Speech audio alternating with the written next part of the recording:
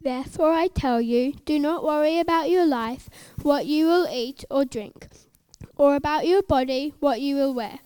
Is not life more than food, and the body more than clothes? Look at the birds of the air. They do not sow or reap or store away in barns, and yet your heavenly Father feeds them. Are you not much more valuable than they? Can any one of you be worrying at a single hour to your life? And why do you worry about clothes? See how the flowers of the field grow. They do not labor or spin.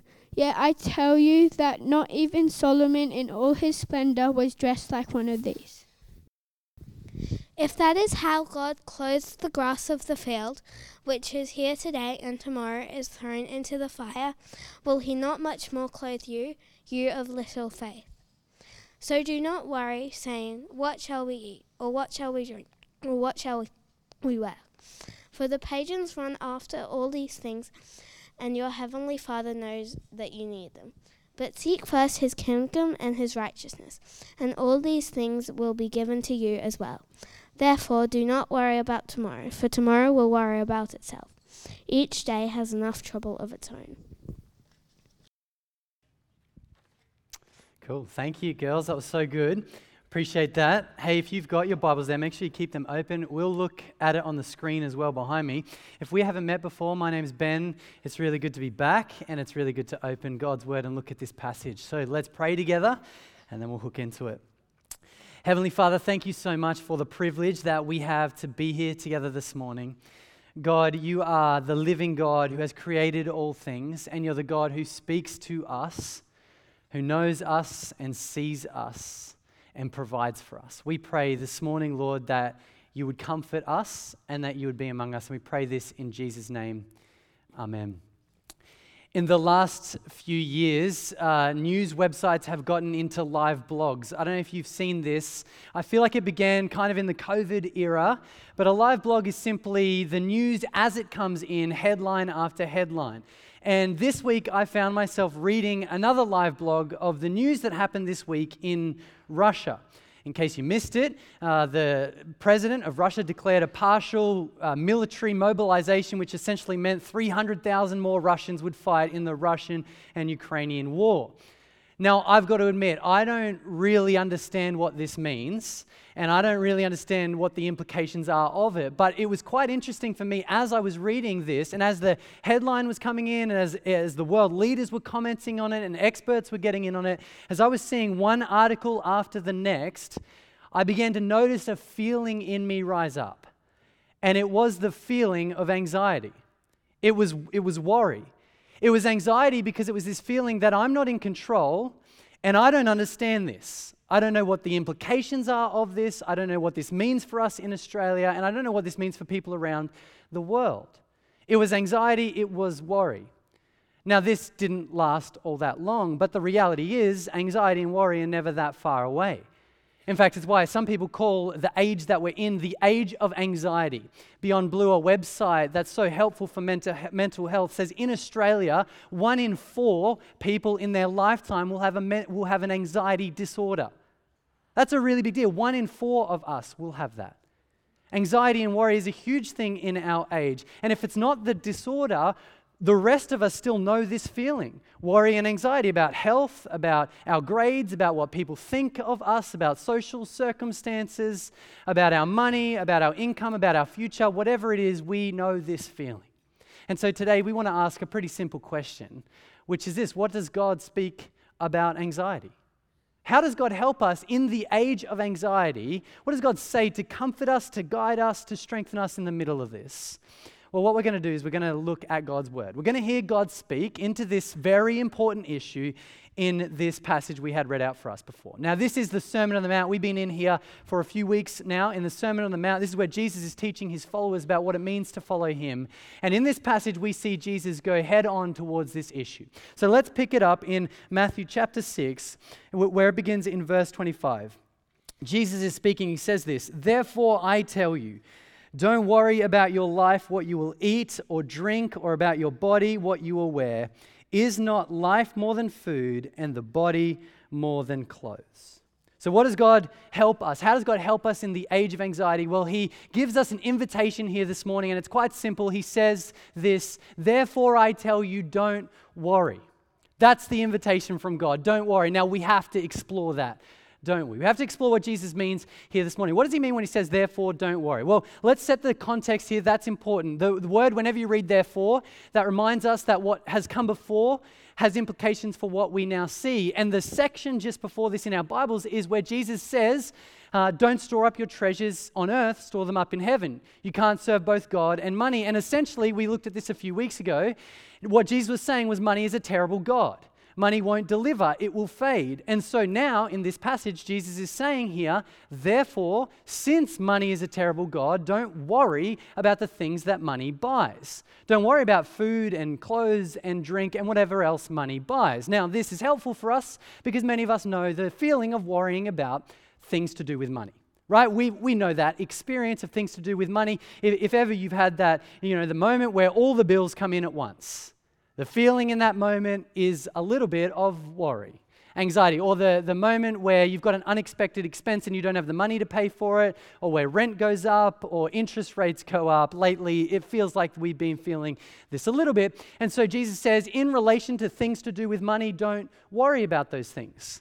But of course, what we're going to see today is it's not just things to do with money. In fact, in verse 34, he's going to say, don't worry about your future. So the principle here is whatever causes us to worry, Jesus says, don't worry about that. So whether it's your health, whether it is your social circumstances, whether it is your future, your relationship status, whatever it is that causes you anxiety or worry, Jesus says, don't worry. That's the invitation he gives us this morning. The invitation to us all in the age of anxiety, don't worry. Now, of course, this raises a pretty important question. How is that a good thing? How is that a good thing? Because if you've experienced anxiety before, you know that if someone just tells you don't worry, it's nearly never a good thing. It's nearly never helpful, and usually they're looking at you like you're a fool and they say, don't worry about that thing. I've been there. It's not always helpful just being told not to worry. So how is this different from Jesus? Well, we got to keep reading, of course. So we move from the invitation, don't worry, to the reason why we cannot worry. And this is what Jesus goes into saying. And essentially what he's going to say is, don't worry because the living God who made everything knows you, sees you, and will provide for you. And to do that, he says, let's look at the birds and the flowers. So let's hook into this and let's look at the birds and the flowers. He says this in verse 26, don't worry, and then look at verse 26. Look at the birds of the air. They don't sow or reap or store away in barns, and yet your heavenly Father feeds them. Are you not much more valuable than they? Can any one of you, by worrying, add a single hour to your life? And why do you worry about clothes? See how the flowers of the field grow. They don't labor or spin, yet I tell you that not even Solomon in all his splendor was dressed like one of these. If that's how God clothes the grass of the field, which is here today and tomorrow is thrown into the fire, will he not much more clothe you, you of little faith? So don't worry, saying, what shall we eat, or what shall we drink, or what shall we wear? For the pagans run after all these things, and yet your heavenly Father knows that you need them. So Jesus gives us the invitation, don't worry, and then he gives us the reason why. And he says this, essentially at the heart of it is because God governs the world and he sees you and knows you and will provide for you. And to do that, he says, let's look at some things. Let's look at the birds. Okay, so let's look at the birds. Now, I know that among us this morning, there are kind of two groups of people who love birds and people who are indifferent to birds. The line between that, I think, is at some point in your 30s. So if you don't love birds, you will. But regardless of that, Jesus says, let's look at the birds. So let's think about it, right? You know that crow that you see each day? The magpie that swoops you, the pigeons that poo, the kookaburras that laugh. Let's think about those birds. Jesus says those birds, if you didn't know this, they don't store away in barns. That's a pretty simple thing from Jesus, isn't it? He's saying, did you know this? Birds don't have banks that they put their seed into in summer. And then in winter, they go to the bank and get seed out. That is essentially what Jesus is saying. We knew that, didn't we? I hope you knew that this morning. But Jesus is making a point here. He's saying, if those birds that don't do that, if God provides for those birds, how much more will God provide for you? How much more will God look after you? Now, this is not advocating laziness. It's important to note that. In fact, the Bible never does that. Thessalonians says that the lazy shouldn't eat. If you're not willing to work for your food, you shouldn't eat. Proverbs says the sluggard should look at the ant and learn from how the ant works for its food. This is not advocating laziness, but it is saying God stands behind the provision and God provides for the birds. So how much more will God look after you, a child of his, who can call the living God Father? So he points to the birds first and foremost, but then he goes to the flowers. Now again, flowers is kind of similar to bird, isn't it? You know, there's people who love flowers and people who are indifferent to flowers. This line, I think, is probably mid-50s, right? That's a little bit later. I'm not there yet, so I don't know things about flowers. But the point here is wildflowers. So if you've ever been on a drive out to the country and you're driving along and you just see in the middle of nowhere there's those trees. Now for me, I call them the yellow trees. You know the ones that I'm talking about? The yellow trees. They're just everywhere at some point in the year, and they're flowering and they're beautiful. Now again, Jesus is making a very simple point here. And his point is this: those trees don't labor or spin for their look. Right? Did you know that? Trees, they're not thinking, we've got to get ready for the spring fashion. They're not thinking, all right, summer's coming up, so I got to get my summer bod in order. Trees don't do that, and yet the wildflowers at some point in the year just look great. And Jesus says, hey, you know those wildflowers that are here today and gone tomorrow? Well, if God could clothe those flowers, how much more is God going to provide for you? Jesus is saying a very simple principle here, isn't it? Saying a very simple thing. If God looks after the small things, how much more will he look after you? Now, I do love what Jesus is saying here, because essentially at the heart of it is look at God's track record. Look at how God has acted in the past. And when you see how God has acted in the past, it can transform your present feelings towards the future. Because when we look at the track record in the past, we see God's provision. And of course, we see it with the birds and with the flowers, but we also have a greater way that God has provided for humanity. It's at the cross. Right? As Jesus would live his life, he would go on to die and rise again to deal with humanity's greatest problem, our sin. And at the cross, we see the greatest need fulfilled. And so when we look at God's track record with birds and flowers and the cross, what it does is it transforms our present feelings and our present reality so that we can be confident he will provide for us in the future. We get the invitation, don't worry. We get the reason why, because God sees you, knows you, and will provide for you. Now notice here though, this is not the end of this passage. Information, the reason, is not the end of this. Now I think that's kind of interesting, because when it comes to worry and anxiety, it's not always understanding that fixes things. You know, I've had that experience before where I've been anxious and I've been worried and I know the truth and yet the feeling's still there. Sometimes I can even look at my situation and I can feel like I'm being silly. I can feel like I know the truth and yet I'm still anxious. Sometimes knowledge doesn't resolve things. And in this passage, Jesus doesn't stop with knowledge. He actually gives us an action point. And we see this in the next verse, where Jesus shows us what to pursue. We call it the pursuit. Have a look at this, the invitation, the reason, and then we get to the pursuit. In verse 33, he says, but seek first his kingdom. There's the action point. Seek first his kingdom and his righteousness, and all these things will be given to you as well. Therefore, do not worry about tomorrow, for tomorrow will worry about itself. Each day has enough trouble of its own. The invitation, the reason, the pursuit, seek first the kingdom of God. This is an action point. Seeking is a doing thing. We have to go after it. You don't seek by accident. It's something that we've got to be intentional about going after. And Jesus is saying, seek him first. Reorientate yourself so that God is at the center and everything else falls around it. Now again, this is quite profound, because what worry does and anxiety does, it distracts us. In fact, the very Greek word that Jesus is using here, it has connotations of distraction. Because when you think about worry and anxiety, what happens is, and again, this is true for me, I get the feeling and then my thoughts go on that thing. It consumes me at times.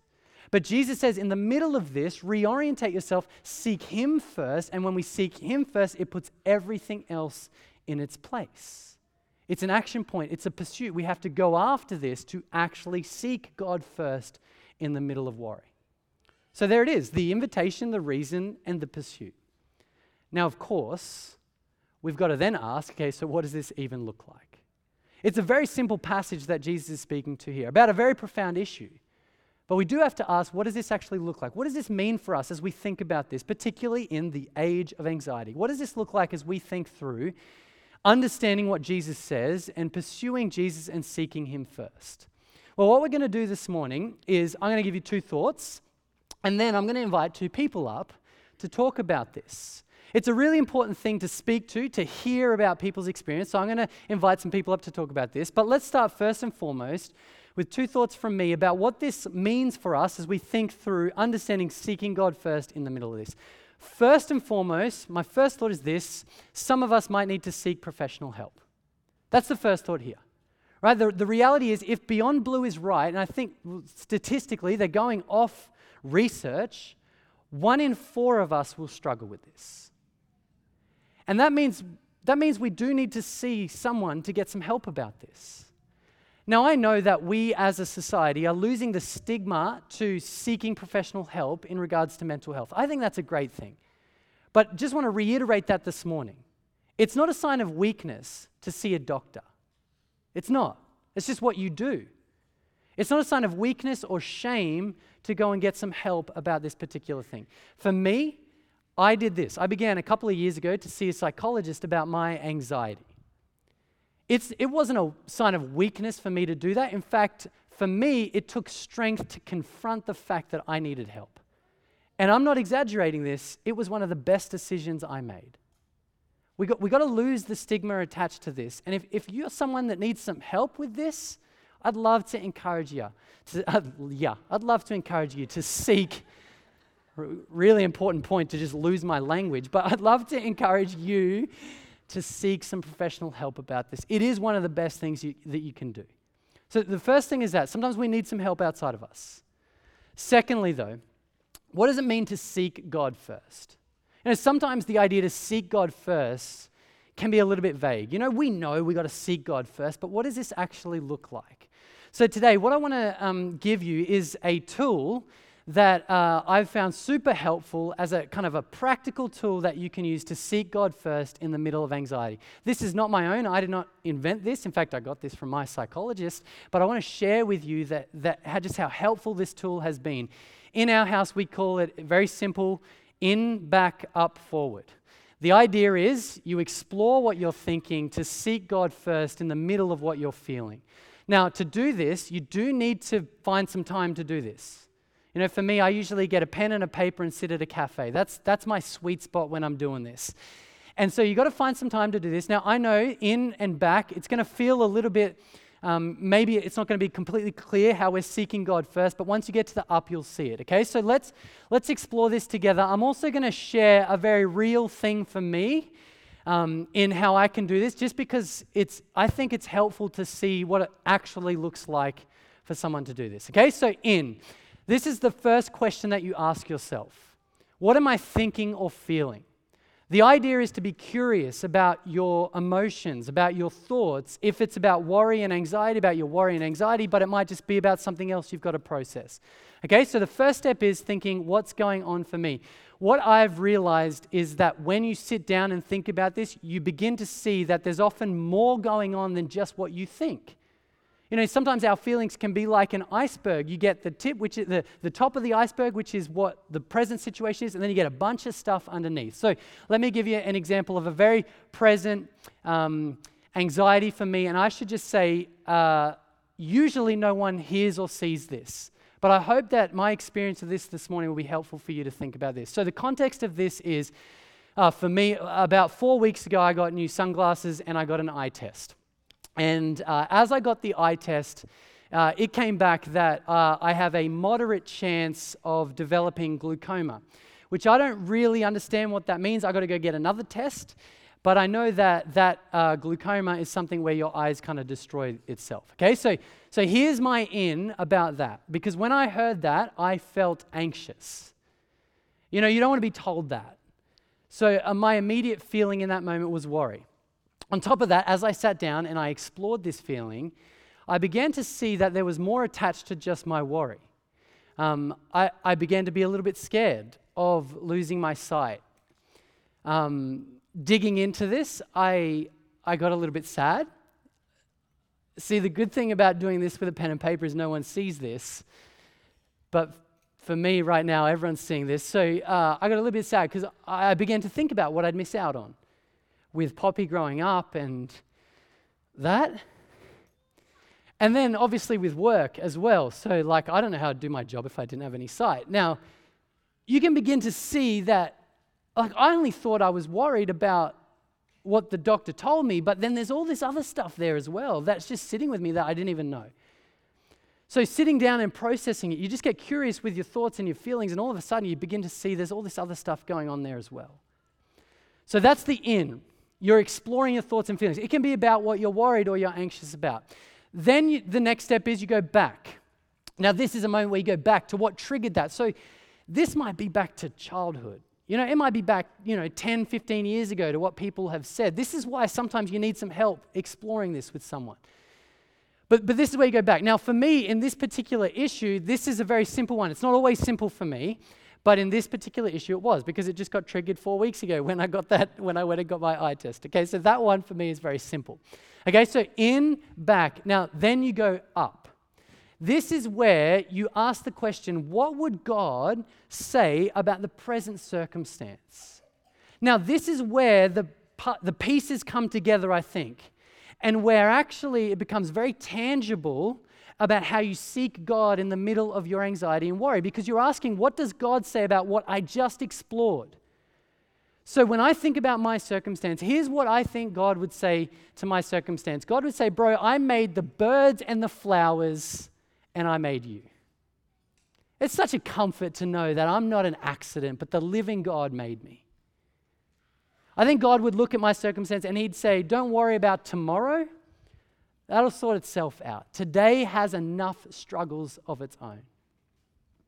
God would say to me in the middle of this, his promise from the end of Matthew, where he promises to be with his people always. And so I can think whatever comes my way, the living God is present with me. I love to know that I'm not alone in whatever I face. The living God is with me. And finally, in my circumstances, God would remind me of the cross and remind me that my identity and my worth doesn't come from what I do, whether it's work or home or wherever else, but my identity and my security comes through what Jesus has done at the cross. In, back, up, and then forward. How do we go forward knowing what we've just processed? How do I go through, the next hour, the next day, doing, hearing what God's just said? And this is really good for me, because I can be confident that the God who made me is with me and will provide for me. I can do anything knowing that truth. In, back, up, forward. Now, depending on the worry or the anxiety, I've got to do this more. But on a normal week, I try and do this about once a week. If I can't, then it's about once a fortnight. But seeking God, the action of seeking God, you have to be intentional with it. It can't just happen. Like, we're all busy. Every one of us is busy. But if we want to seek God in the middle of this, we've got to set time aside to actually do this. Now, here is a tool that you can use. I'd love to hear how it goes for you. I'd love to hear the experience that you have with this. If you want help with knowing this, I'd love to help with that as well. But there's a tool just to help actually put flesh on the bones to how you can seek God first in the middle of this. Okay, so 2 things from me. Number 1, seek professional help. If you need to do that, I want to encourage you to do that. Number 2, seek God first. Now, I think it's really important that we hear from people in the middle of speaking about anxiety. We need to wrestle with this issue individually, many of us do, but we also need to think about how we care for other people in the middle of this. If 1 in 4 of us have an anxiety disorder according to the Beyond Blue website, then this is something we've got to think about. Okay, so I'm going to ask you to give a round of applause and encouragement to Elizabeth and Holly, who I'm going to invite to come up and talk about this issue.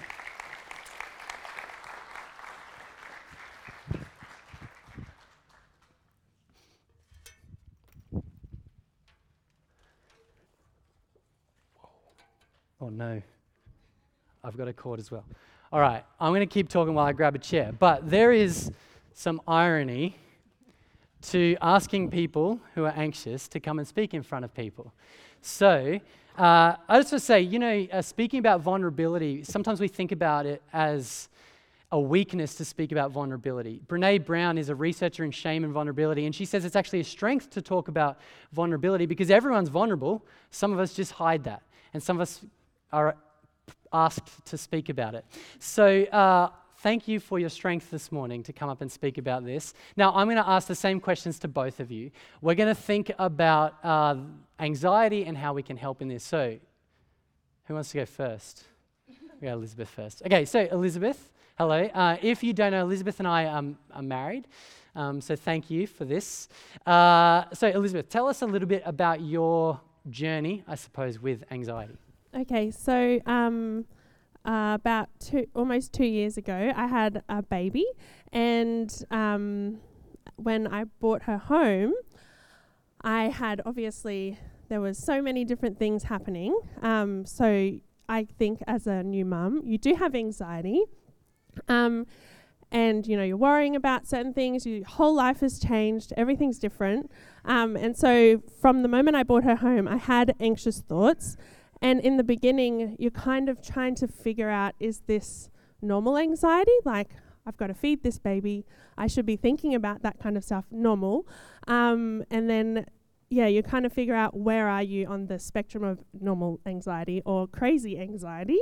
And I think for my situation, I was waiting to see if the anxiety would decrease, but the anxiety just increased and didn't go away, and it increased to the point where I think I felt like, and Ben will probably attest to this, I felt like I was like a prisoner in my home without anyone locking any doors or anything. My mind couldn't get me out of my house, and it was very difficult for me to do small tasks and stuff like that. When I was talking to people would say, oh yeah, I found that difficult, but I think it took a while for me to realize this isn't normal, and this, I should be able, by now, I shouldn't be still having these crazy thoughts. So I think that was my situation.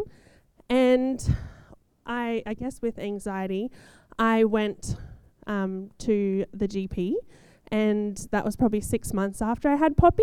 So it was a long time of trying to figure out what was going on in my mind. But I went to the GP and I talked to her, and she did a diagnostic test with me, and I was able to get a mental health plan with her. She noted that there was some issues with mental health from that diagnostic test. So I went to the GP, got the mental health plan, went to a counsellor, and he was able to talk me through a lot of things, and I didn't have to take any medication because of the counselling with my particular situation. He was able to talk to me about my anxieties and my worries, and he did a thing called, he would give me homework, before Poppy, I could do whatever. I was very capable. So, my homework was something you need to go to the shops for half an hour with your baby by yourself. And, I would go back to him and be I was able to go to the shops with my baby for half an hour. And he would talk me through, all my worries about that experience beforehand. And as Ben said when he was talking, you do feel silly when you're, telling someone, I can't get to the shops. But, it was really helpful. He was really good. Yeah. Well, thank you so much for sharing that experience. You talked about going and seeing Jono, psychologist. Was there anything else with that was helpful in terms of things? I mean, you touched on it there, so there might not be, but was there anything else from him that was helpful or going along that you found? He was he was a really kind man. Yeah. So he just listened to me and really validated. I mean, he has 4 kids and I only have 1. And he could have said come on, it's just one kid. But he didn't. He just really validated all my emotions and all my thoughts, and he really talked me through it. It was really great. Yeah, cool. Now, talk to us a little bit about like the relationship between what you were feeling and your faith in that time as well.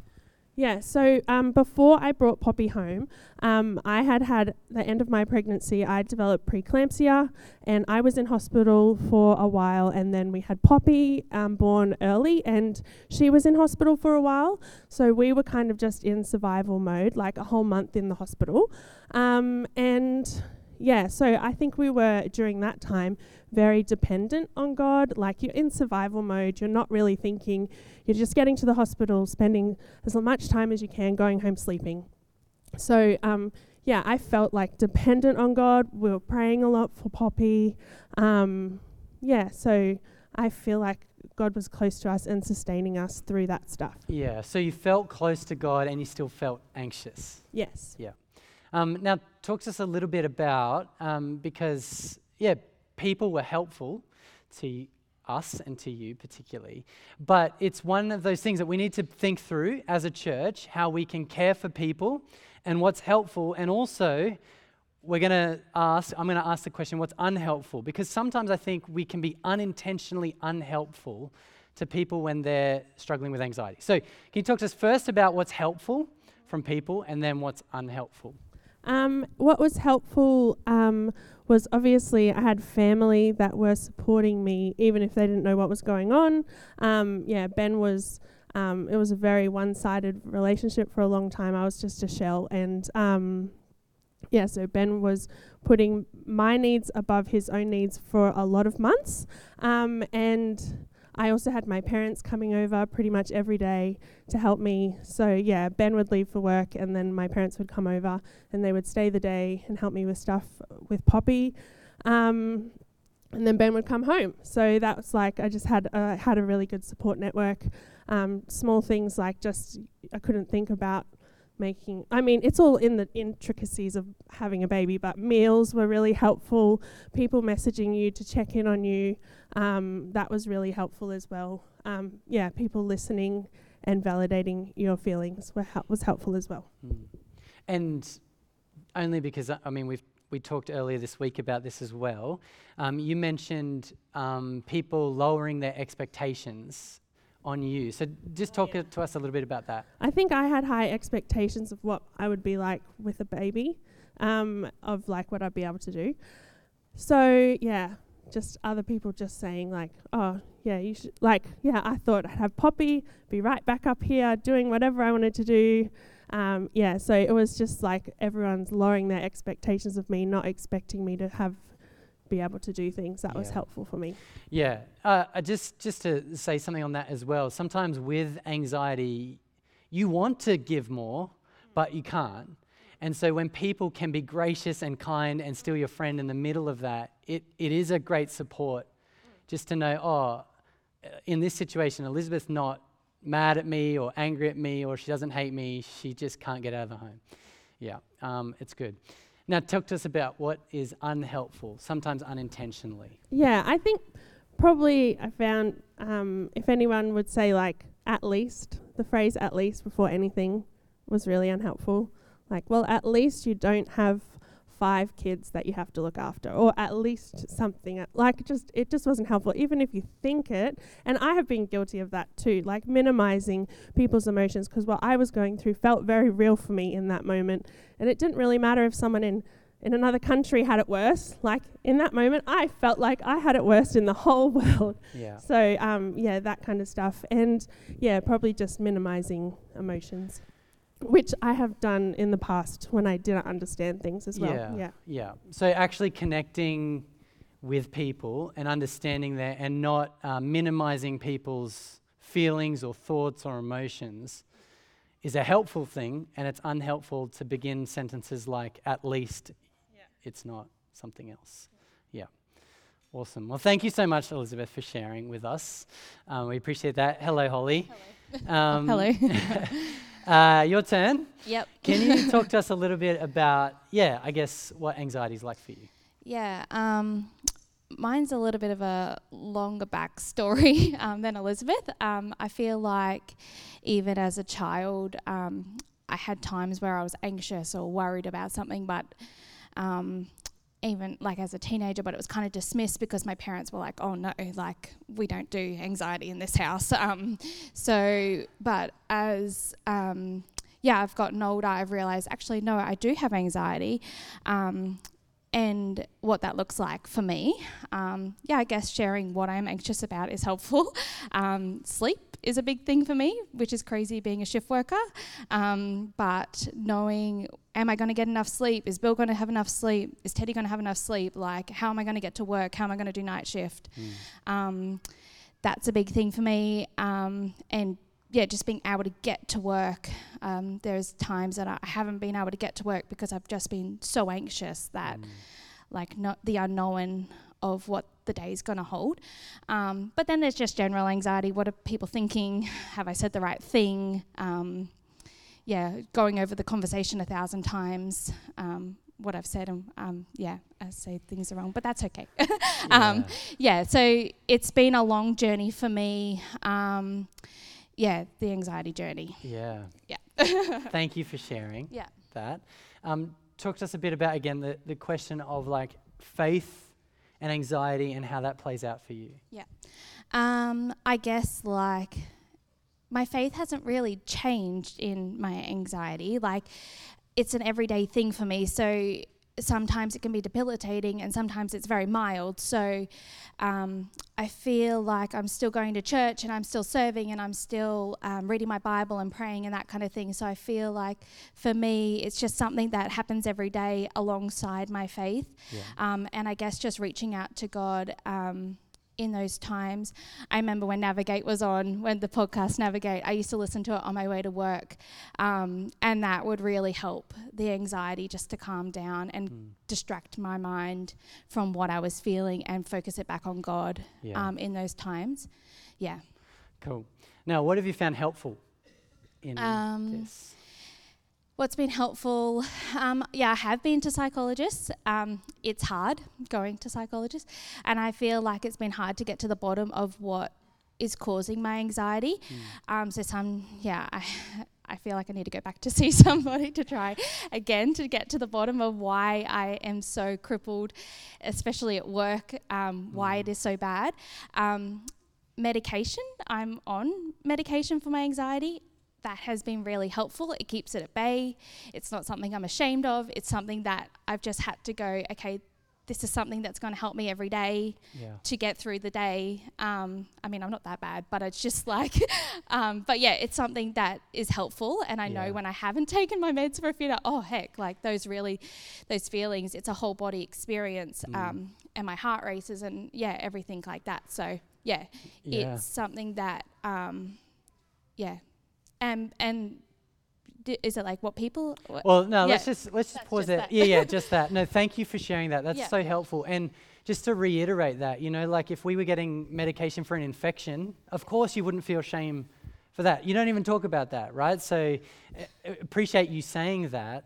And it's helpful that we might need medication for our anxiety. And there's no shame attached to that. A doctor's told us to take that. So that's great. Thank you for sharing that. Now, let's talk about what we can do, what people can do that's helpful. And then let's start there and then we'll go to the unhelpful. I find it more helpful to think about like what people like do that is unhelpful. Right. That's okay. Good. Like just saying, think about something else when you're like worried about that thing, or like once you get to work it'll be fine, which is sometimes helpful, but not really, because at that moment it's not good. So things that are helpful, I guess, is just again acknowledging how I'm feeling. It must be just like saying that sucks that you have to feel that way, or that must be really hard.